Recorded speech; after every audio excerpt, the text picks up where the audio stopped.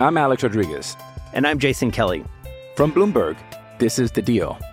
Each week, you'll hear us in conversation with business icons. This show will explore deal-making across sports, media, and entertainment. That is a harsh lesson in business. Sports is not as simple as bringing a bunch of big names together. I didn't want to do another stomp you out speech. It opened up so many more doors. The show is called The Deal.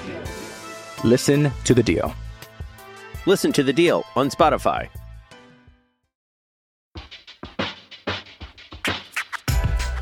This is the ESPN Aussie Hoops Hour. Kane Pittman alongside my friend and colleague Olgun Ulrich. And I'm very happy to be back in the chair and back recording this podcast. I wasn't able to get there last week, Olgun. It was a busy time. Why? I was in the middle of transit. Why? There was a bit of travel going on. From where?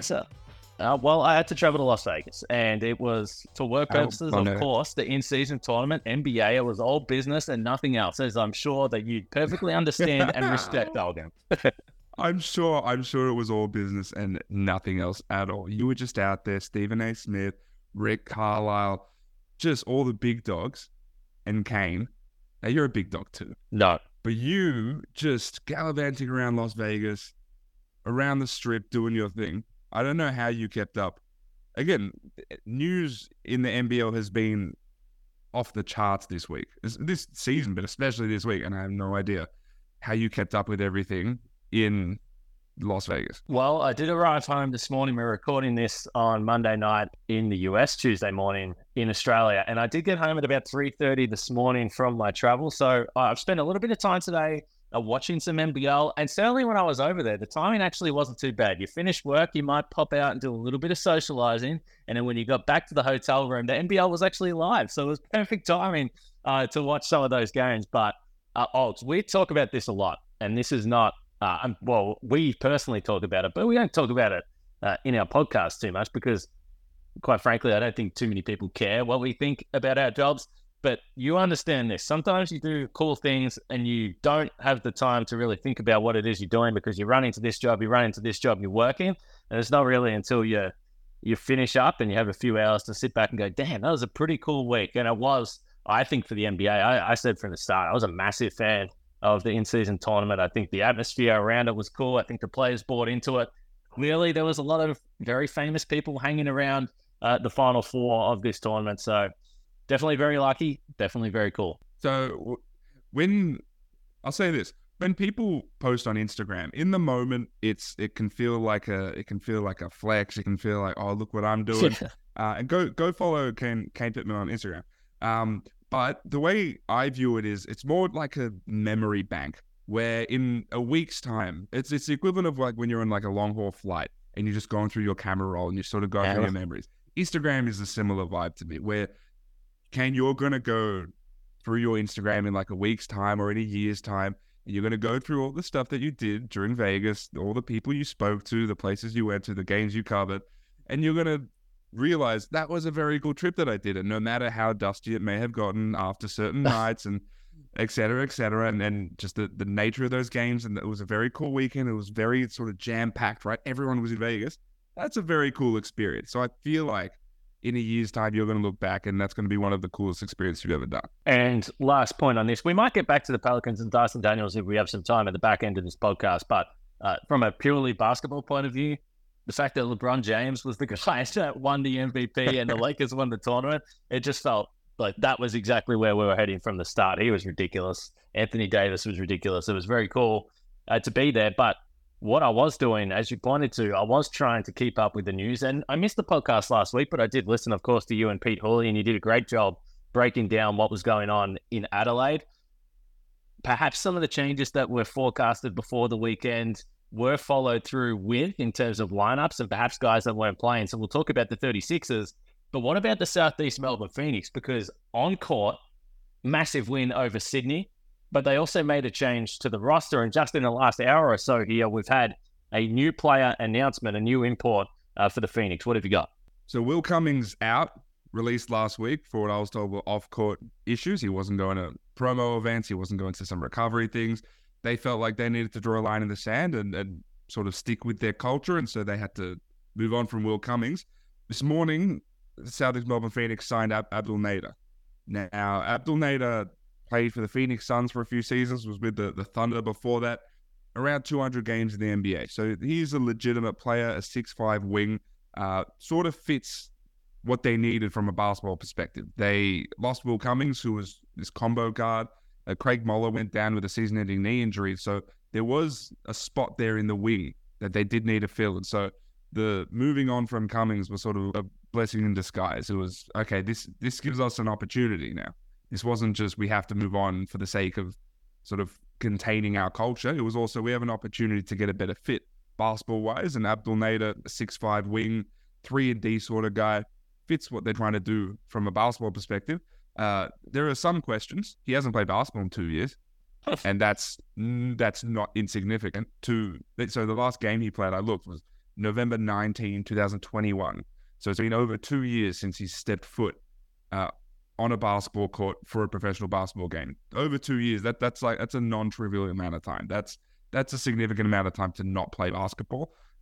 He has worked out with NBA teams since then. He's worked out with a German team since then. And so he hasn't been inactive, like physically, but there's slight risk that comes with this, as much as the basketball fit does make a lot of sense. So the Phoenix 8-6 on the season, so they've now climbed to third, although talking about some of those positions on the ladder might feel a little bit trivial because it's going to change because it is so tight, really from second right through to the back end of the play-in mix there. So the Phoenix are in good form. If you just look at purely the minutes, why they absolutely needed to replace someone. Will Cummings was playing 26 minutes a night, and then Craig Moller was around 22. You mentioned the fact that he hasn't played. I also think it's interesting what type of player he's going to look like for this Phoenix team, because if you think back to those stops that he had, whether it was Boston, whether it was Phoenix, OKC in the NBA, he wasn't a high-usage guy.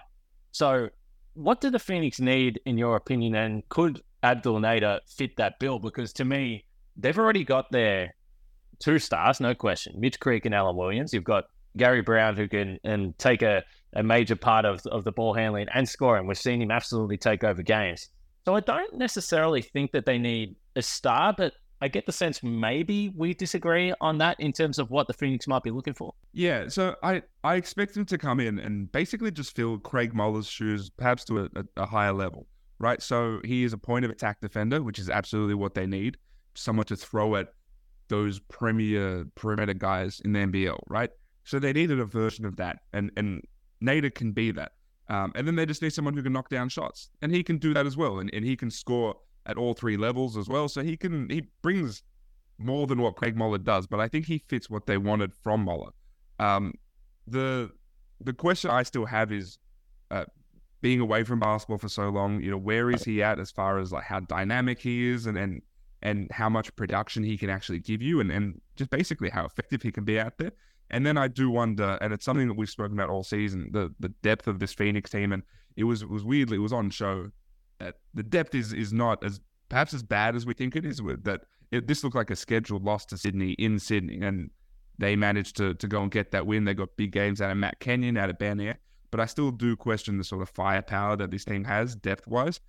Whether Abdel Nader is someone who can fill those shoes and sort of be that last piece, that really big sort of like burst offensively, we'll see. But that's still my question. I don't know if they have that like other star. Like Alan Williams, great. Mitch Creek, great. Gary Brown does his thing. I think he's off and on, but I still feel like they needed one more. And whether Nader's that, we'll see. I think he has over his career, he's shown the capacity to do that, but whether he's sort of able to do that at this point in his career after being away from basketball for so long is something I still want to see. But I don't know if they have, even with Nader, if they have the firepower to sort of be among those top tier teams. So if the Phoenix are going to contend for the title, to me, it's going to be done differently to the way the Melbourne United are trying to do it, and certainly different to the way the Sydney Kings are trying to do it, just in terms of what the rotation looks like. Because with Sydney, with Melbourne, they go 8, 9, 10 deep some nights where guys are getting double-digit minutes. If you just look at the box score from this win over Sydney on the weekend, it's not going to be the case for the Phoenix, and this is what it's going to look like moving forward. So Matt Kenyon plays 33 minutes, Ben Air plays 35, Gary Brown 31, Mitch Creek 32. Alan Williams was at 24, but that was only because of foul trouble. So now you put Abdel Nader back into that lineup. He's another guy that might play.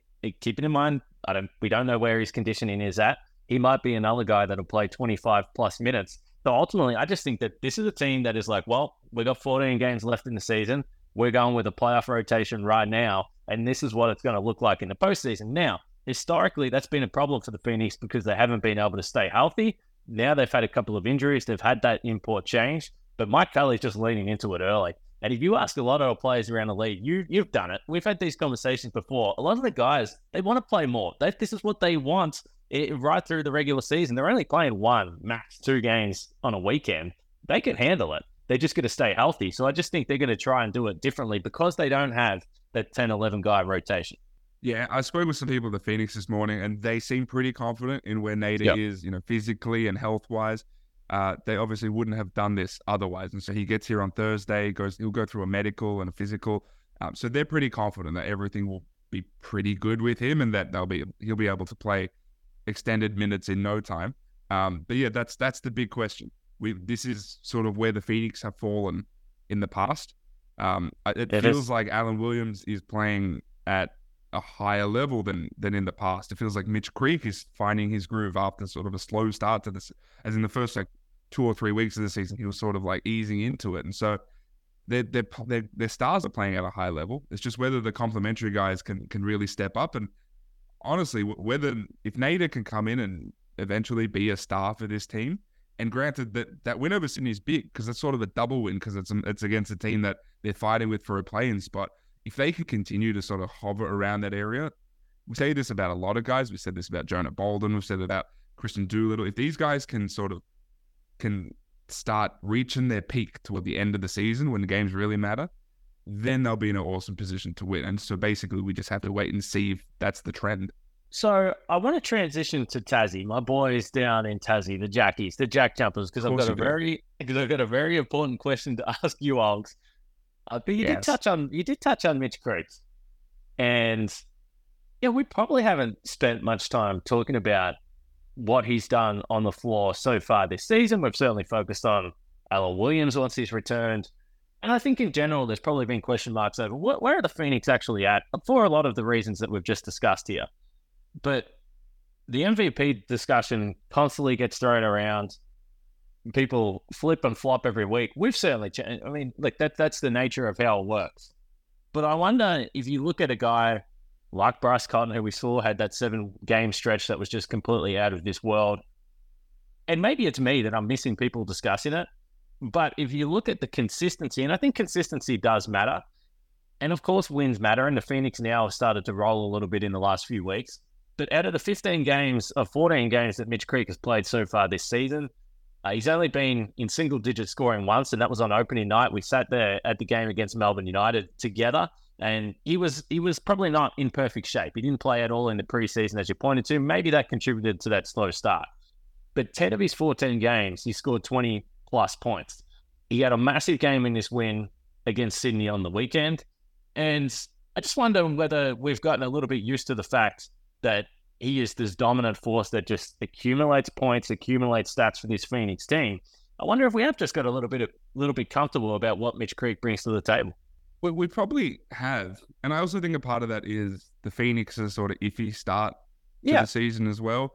It made us question that. I think his slow start to the season. And then I think when Alan Williams came in, his really strong start to the season.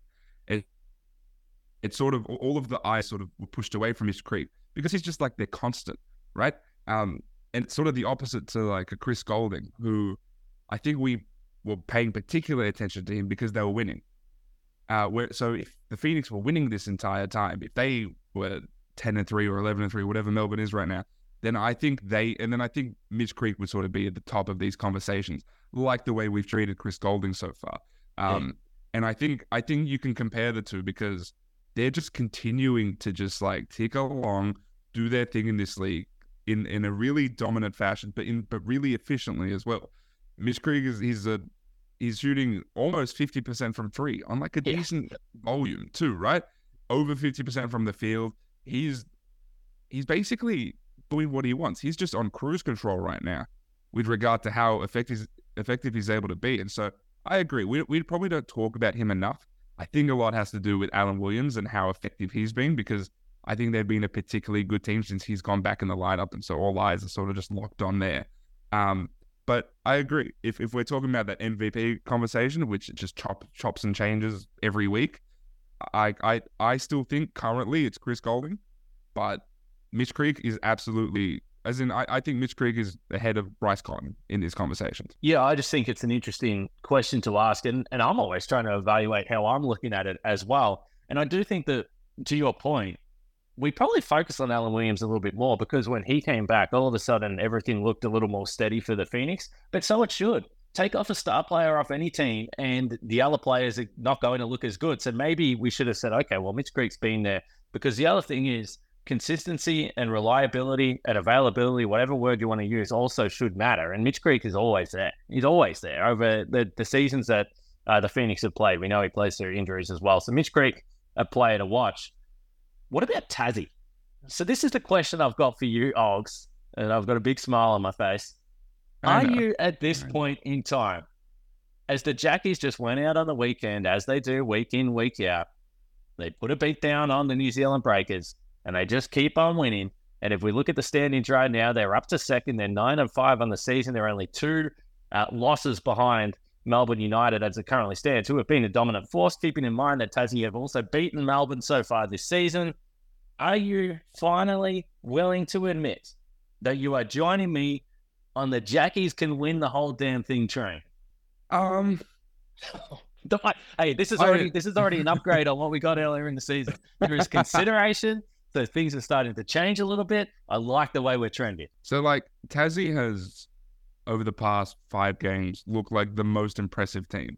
They've been just clinical, right? On both ends. And so here's the thing. The issue with me, and this is an issue that Scott Roth brought up, was that they don't guard, they don't defend. And so that was my issue. You cannot win an NBL title if you don't defend. And I think we've been pretty consistent with that. We've called out teams who don't defend it, etc. Right now, their defense is trending in the right direction. Now, there was an outlier game against Adelaide that really helped the advanced metrics, right? But a game's a game. I'm not going to discount it, but it's just important to note. Their defense is absolutely trending in the right direction, especially with Will Magnay in this lineup, who's playing the best basketball of his career, right? And he's someone who we knew when he was going to come into the lineup, he would bolster what they do defensively. The only sort of caveat that I have is that over those 5 games, right, the defensive rating is just a tick over 100. It's 100.6 points per 100 possessions, right? That's well above, well better than the league average. It is significant. It is better than the sort of overall lowest team, which is Melbourne right now. However, those 5 games were against New Zealand, Adelaide, Cairns, New Zealand, Adelaide. Now, it's not a great run. I don't know how much stock to put into how well they're playing because it's not against sort of significant top tier competition. That's my only thing. I think they're absolutely doing what they're supposed to do against those teams. How much stock to put into that when it comes to the title race, I don't know yet. I think that they're absolutely in the conversation. I don't know if they're Melbourne though. Yeah, the 59 points against Adelaide, you're exactly right. And it is fair to point that out because we do like to look at the numbers a lot. Sometimes you'll hear, whether it's on the commentary or whatever it may be, the talk about small samples. Well, in reality, the entire season is a small sample. And if you have a game where you win by 35 points and hold a team to 50-9, yeah, it's going to make a difference in the numbers. But here's a question I've got for you because I've been thinking about this a little bit as we continue to roll through. So I think we've got one elite defense in the league, and that's Melbourne. But even if I look at the numbers this season compared to last season, so there are 7 teams this season with a defensive rating of 110 or worse. So that means they're giving up 110 points per 100 possessions. So it's if your defensive rating is above 110 on the season, it's not so great historically in the NBL. Last year, that number was at 5. So I guess what I've been trying to figure out in my head, sometimes you have to look and see what you're seeing on the floor as well. And you've been right throughout the season. There was some trade-off in offense or defense for the JackJumpers in personnel. But what I've been trying to wrap my head around is whether this year's league, the offense, the quality, and the pure talent in the league continues to rise. So there are just guys that are able to score more efficiently. They can get buckets their own way. Doesn't necessarily have to be through perfect execution offensively. So I think naturally the defensive numbers are looking a little bit worse. And I wonder whether the JackJumpers actually really did make the right call, and they realized that if you're coming up against the absolute best of the best, your defense, as long as you got a solid defense, it doesn't have to be all world like Melbourne United, but you have to at some point be able to score and go toe to toe with the Melbournes, with Sydney, and whoever else is up there towards the back end of the year. The Phoenix for sure, who can absolutely score. So it does feel to me that the offenses have just got better across the league, and I still just think that Tassie made the right bet. I do think that when it gets a little bit slower in the postseason, that is going to help their defense as well. And I just feel more confident with the scoring power that they've got, that they can hang with those teams. Now, we might get to the end of the year and find out that ultimately no one could hang with Melbourne United. That might be the case, but I've still got Tasmania. Keeping in mind, my preseason title pick was Sydney. I'm not going to let myself off the hook for that. But from very early in the season, you know this, as soon as I saw this Tassie offense, I'm confident that they might be the next bet behind Melbourne United. I think both of us are surprised that Tassie's offense has sort of remained as like potent as it has been, right? Because it was sort of like an outlier at the start of the season, and it's just stayed there. Now, other teams have sort of caught up, right? Sydney has caught up. Melbourne has caught up when it comes to how efficient their offenses are. Remember at the start of the season when I was concerned about Melbourne United's three-point shooting, what I probably should have just taken into account was that Chris Goldian was going to go through a stretch of well over a month where he's knocking down about 8 a game, because that's going to make a big difference to your offense. I mean, Melbourne, so I'll go back to Tassie because it's important, but Melbourne's offense is second in the league right now. It's 0.1 behind Tassie. They're almost the best offense in the NBL, which is crazy because they're also the best defense, which is why we continue to talk about that as like the most dominant team and the team that I think is the obvious favorite to win it all. With Tassie, the trade-off was scary because they did that offense, that defense for offense trade-off, which meant getting rid of some of those key defensive pieces. And I think they trusted in what they can do, like structurally. They trusted in sort of basically what Scott Roth can do as a defensive coach. And at the start, it looked scary because they were not a good defensive team and they were losing games because of it. But now it looks like they're absolutely trending in the right direction. And yes, the quality of the competition hasn't been amazing that they played, but that's the league we're in. We have to beat those teams. And so their defense is absolutely trending in the right direction. And I agree with you. I look back to the grand final 2 seasons ago when it was Tassie's first season in the league, Tasmania versus Sydney. And I think Tasmania trusted what they had structurally. I think they played a really cool brand of basketball, and they had Josh Adams doing his thing. But I think they knew that they needed something else. They couldn't just rely on, Josh Majette to go do something, Josh Adams to do something, and then Clint Steidl to maybe pop off in a game.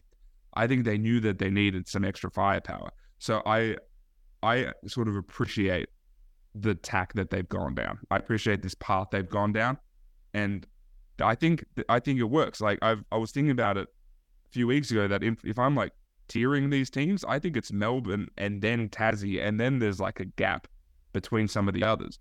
So I think Tassie has separated themselves, and I think it's because their defense is absolutely trending the right direction. Will Magnay is playing career best basketball, and the offensive pieces are still ticking along in a really, really elite way. It's a big hat tip to Scott Roth, isn't it? And I know you've referenced him, but he's proven with a couple of different styles now, a couple of different teams, that he can just put things in place to ensure that you're going to be right in the postseason mix. And obviously nothing guaranteed right now, but the JackJumpers look awesome. I'm Alex Rodriguez. And I'm Jason Kelly. From Bloomberg, this is The Deal. Each week, you'll hear us in conversation with business icons. This show will explore deal-making across sports, media, and entertainment. That is a harsh lesson in business. Sports is not as simple as bringing a bunch of big names together. I didn't want to do another stomp you out speech. It opened up so many more doors. The show is called The Deal. Listen to the Deal. Listen to the Deal on Spotify. Hey, it's Kaylee Cuoco for Priceline. Ready to go to your happy place for a happy price? Well, why didn't you say so? Just download the Priceline app right now and save up to 60% on hotels. So whether it's Cousin Kevin's Kazoo Concert in Kansas City, go Kevin, or Becky's Bachelorette Bash in Bermuda, you never have to miss a trip ever again. So download the Priceline app today. Your savings are waiting. Go to your happy place for a happy price. Go to your happy price, Priceline. It's interesting that when you talk about the tiers, so Melbourne United number 1, Tassie JackJumpers number 2, I agree with you for sure right now. But the team that is not there, and as I said, at the start of the season, I picked them for the title. I had a significant amount of trust throughout the early portions, even though they didn't look great, that they would be able to work it out. And I think part of that was availability. DJ Hogue obviously missed some time. But the Sydney Kings right now are looking pretty shaky, and they're definitely looking shaky on the defensive end.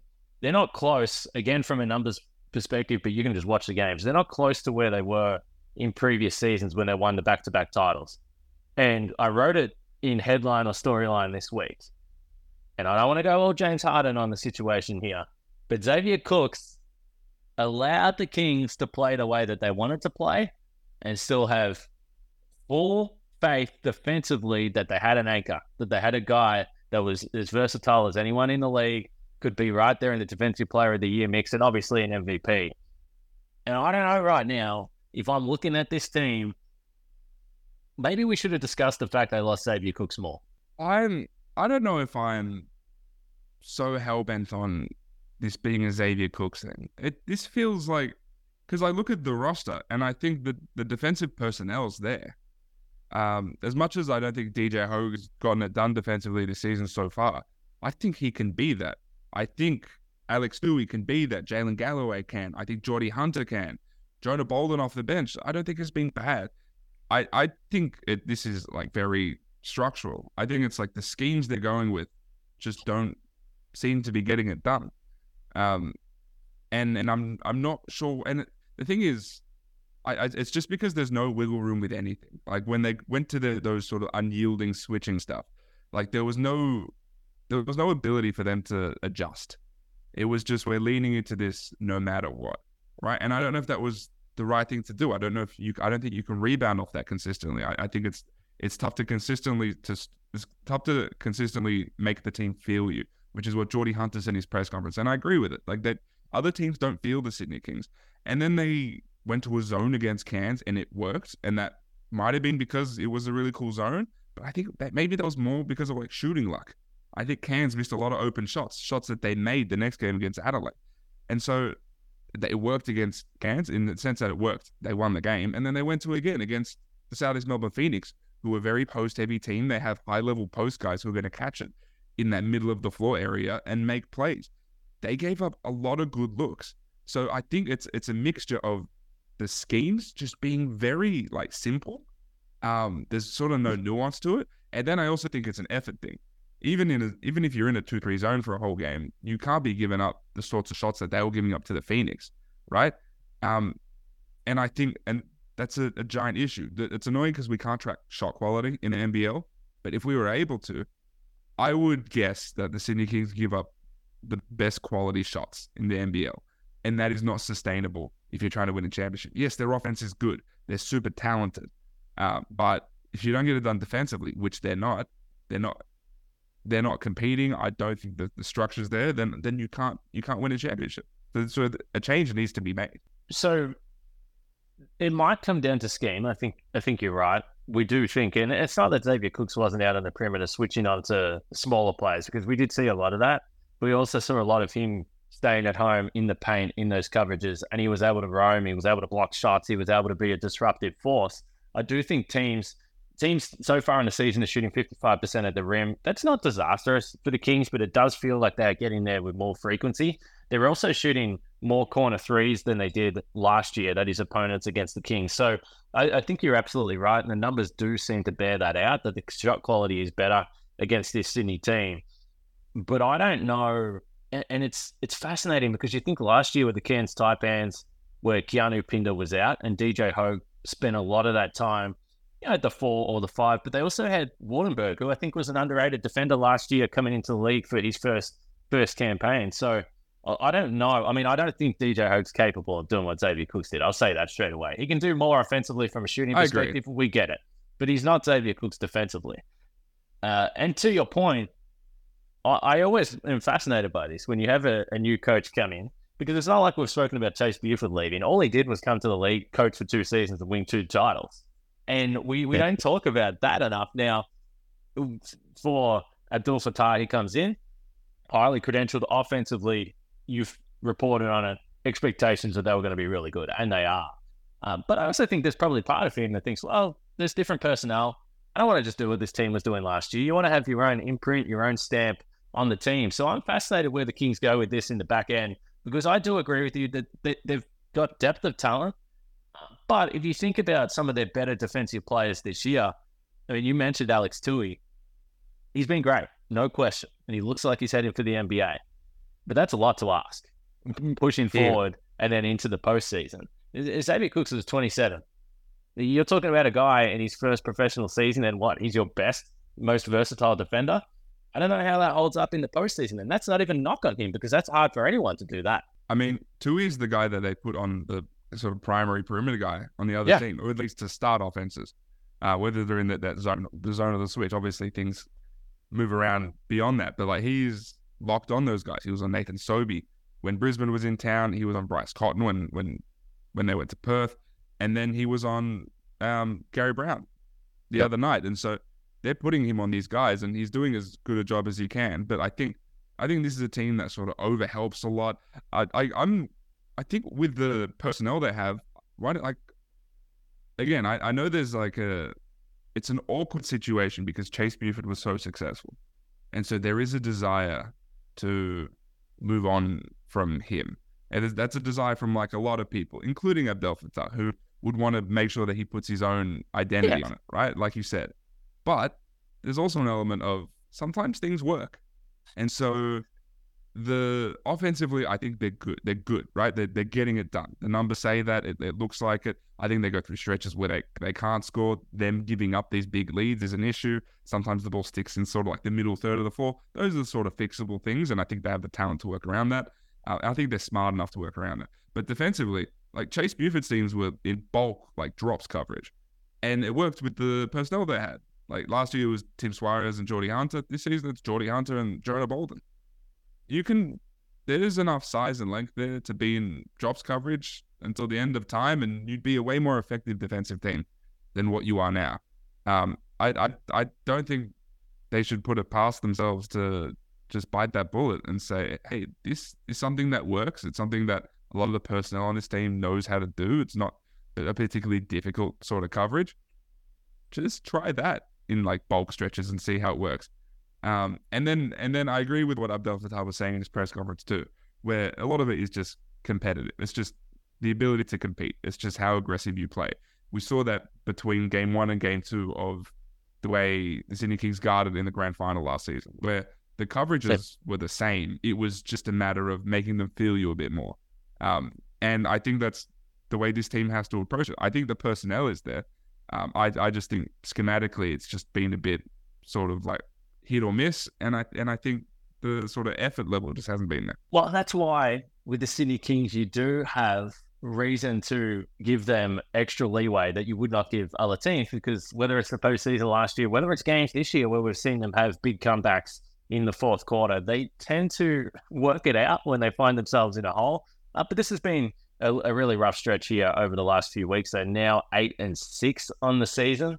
So we'll see how it plays out for the Sydney Kings. I reckon we've got time for one more NBL team, Olgun. Have you got a team on your mind? Who do you want to talk about? We've obviously discussed Sydney, Tassie, Melbourne a little bit. Where do you want to go? We mentioned the Illawarra Hawks in our headline or storyline on Monday, and you and Pete Hooley. So the Hawks were a team that I was high on to start the season. I liked their depth. I liked the high-end talent. At the start of the season, I was really iffy on their point guard situation and whether they have enough creation from that position. and it was clear they didn't. They don't have a backup point guard. It's not AJ Johnson. David Hickey gave him good minutes. AJ did give them good minutes, but I don't think they have a sort of consistent creation option there. And Justin Robertson hasn't been particularly good this season so far, right? He's slowly finding his way, but I think all those things contributed to them really falling into a hole earlier in the season. Obviously, Jacob Jackomas bit the bullet for that one. But over the past few games, and again, we know NBL is a small sample size. This is a particularly small sample size, this team under Justin Tatum. But they're a really good defensive team. And that was their big issue throughout the season. They were the worst defensive team all season long. They're no longer the worst defensive team because they've found some things that work. They've found some different lineups that they feel work better, and they have demonstrated themselves to have worked. And so if they're able to continue to tick along defensively like this, with the offensive talent I think they have and that I sort of trust, and that is Gary Clark being one of the best players in the league, and I think he's one of the most unstoppable forces in the league as well. Justin Robertson slowly finding his way. It seemed like he didn't really have sort of much like lift, the ability to like create separation. He didn't have that pop. And then Tyler Harvey playing a role, and Sam Froling doing what he did the other night. I think I'm not going as far as saying like they're going to make the play and make some noise, but I think that they are a serviceable team, that they are a reasonable. I don't think they're sort of the basket case that we treat like an Adelaide as, or I think what the Breakers look like without a bunch of their key guys. I don't think they're that. I think they're slightly above that. I think they're as good, if not better than a Cairns. I think that they can compete, and they did with the Brisbane and with the Southeast, with some of these teams. I think they're a real team right now. Whether they have enough to sort of get back into the mix is a different question.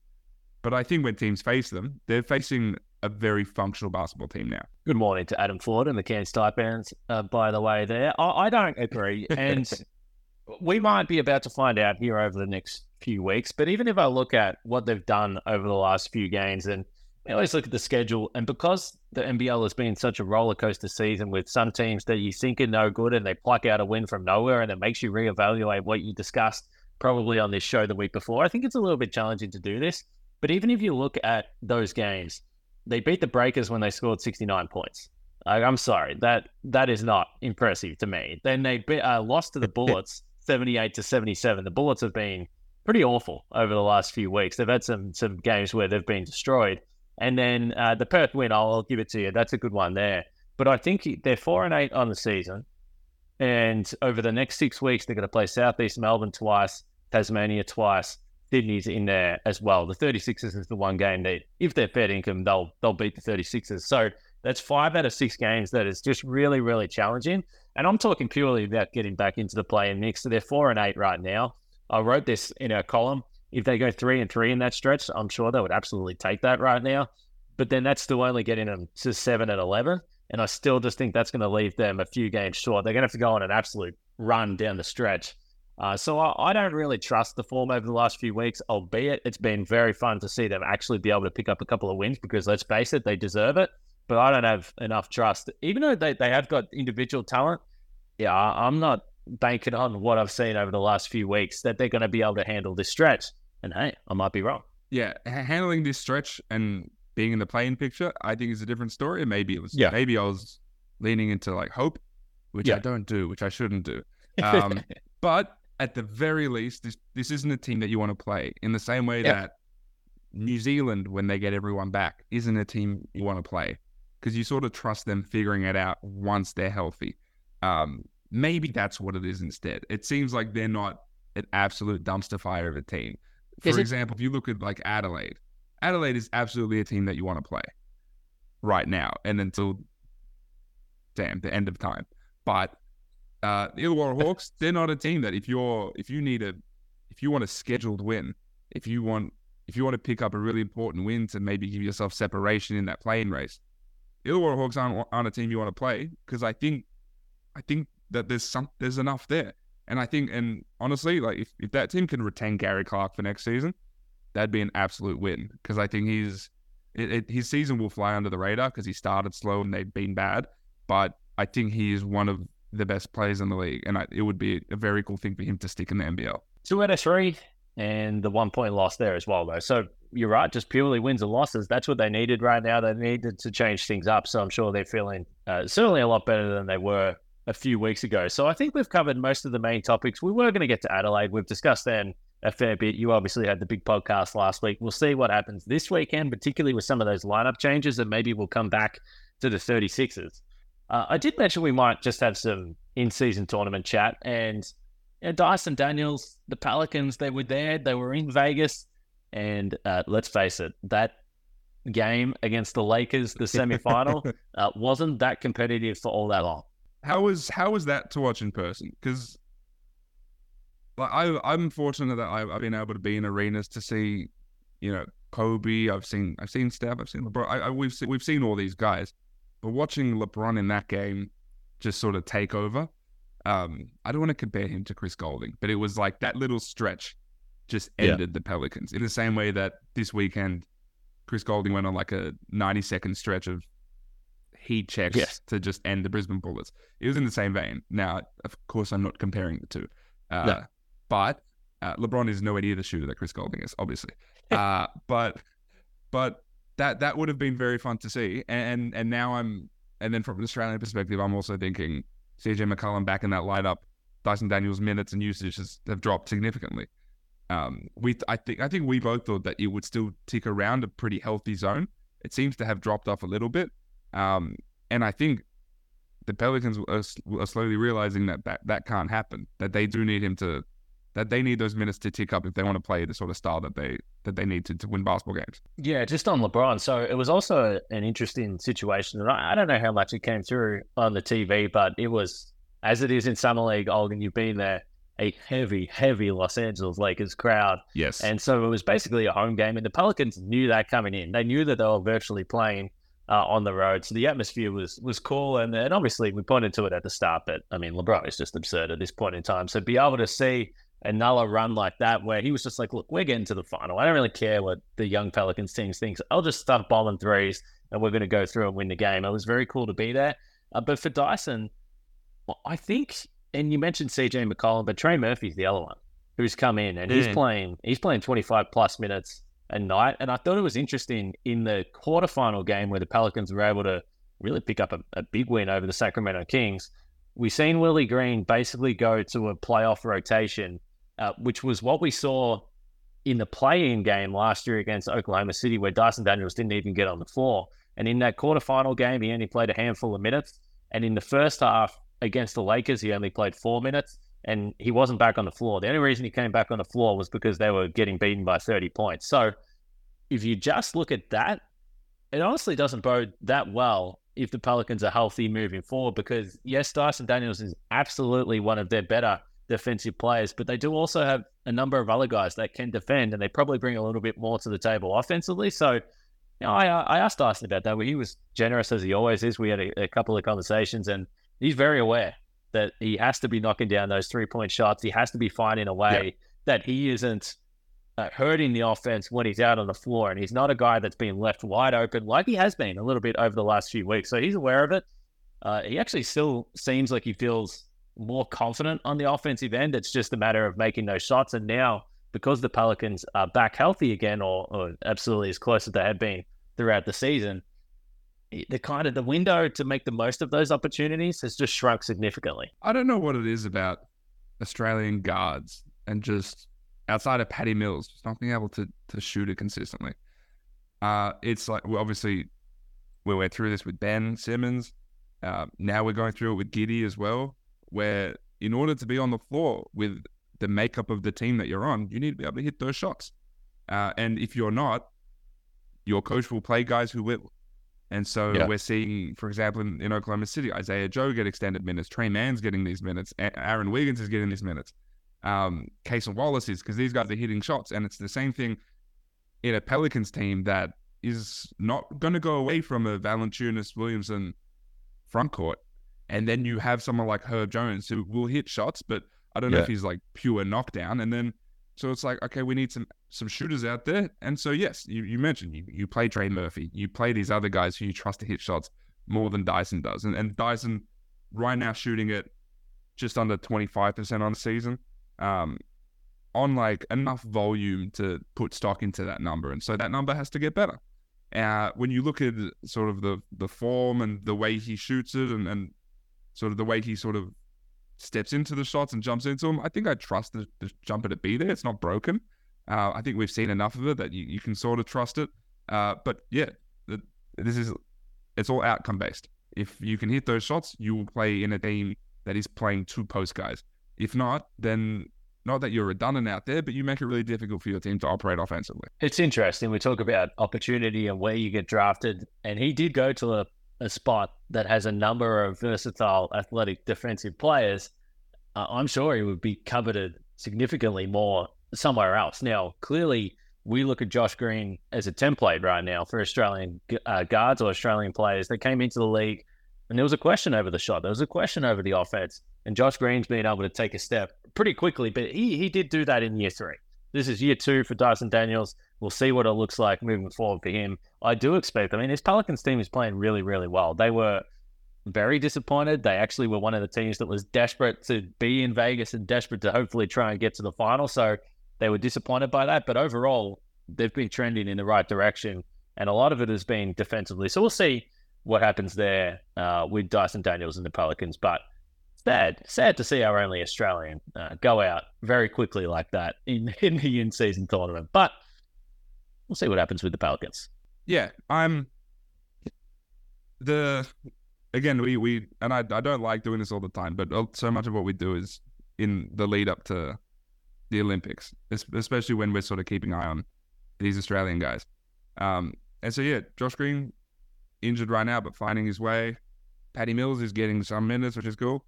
But yeah, it's a really interesting, precarious spot for Brian Gordon right now. Dante obviously doing his thing. So yeah, I'm intrigued to see where this all goes moving forward. And just to wrap up on the in-season tournament, it was enjoyable. It's been a while since like a regular season game has become like appointment viewing for NBA fans, and I think this was as close as you're going to get. I feel like it went as well as it could have, and obviously the outcome of LeBron and the Lakers winning is wonderful for the NBA as far as sort of keeping eyes on it. But just in general, it did have like an FA Cup sort of vibe in the way that football does it with in European football. I'm a proponent for it. The courts, I get it, the whatever, but I feel like the basketball did lift. I feel like the standard lifted. And I think it'll only get better. I think that they will make some tweaks. Adam Silver already pointed to that on the weekend. And I think the longer it goes, the less teams will probably feel like they need to act like they're too cool for it. Credit for the Lakers, because I thought that they celebrated. The celebrations were still a little muted.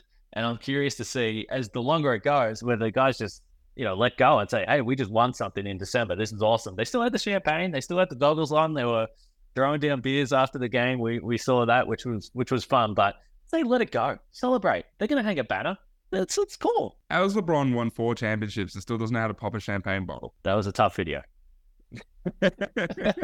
He was just shaking a champagne bottle and he was literally just spilling champagne on the floor. What happened? Maybe they this isn't a real title. We're gonna skip some money on the champagne. Or what happened? We'll just give them a Pinot. We'll just give them a Pinot Grigio and they can make their own bubbles from it. I don't know. I'm not sure what went down there, but anyway. It was a lot of fun. So plenty going on with the NBL, as we pointed to from the start of the show today. So make sure you keep it locked on ESPN.com.au. If there's any more news to be broken, my man Og Norwich will be all over it. Right throughout the week, Og's notebook on the website coming up this week. The Jump, nothing but net, NBL, NBA, everything is there. So make sure you keep it locked on ESPN. Hey, Ogs, it's a pleasure to be back with you, my friend. I'm just happy that I'm going to get a good night's sleep tonight. Well rested, and I'm ready to bounce back tomorrow. If the listener of this could see your stupid grin as you said, "I'm good to be back" after a week of just skipping around Las Vegas, I'm sick. I'm absolutely sick. Come on, man. I missed you. I'm glad to be back on this podcast. We'll be back same time next week. This has been the ESPN Aussie Hoops Hour. Kane Pittman, Olga Norwich. We'll catch you next week.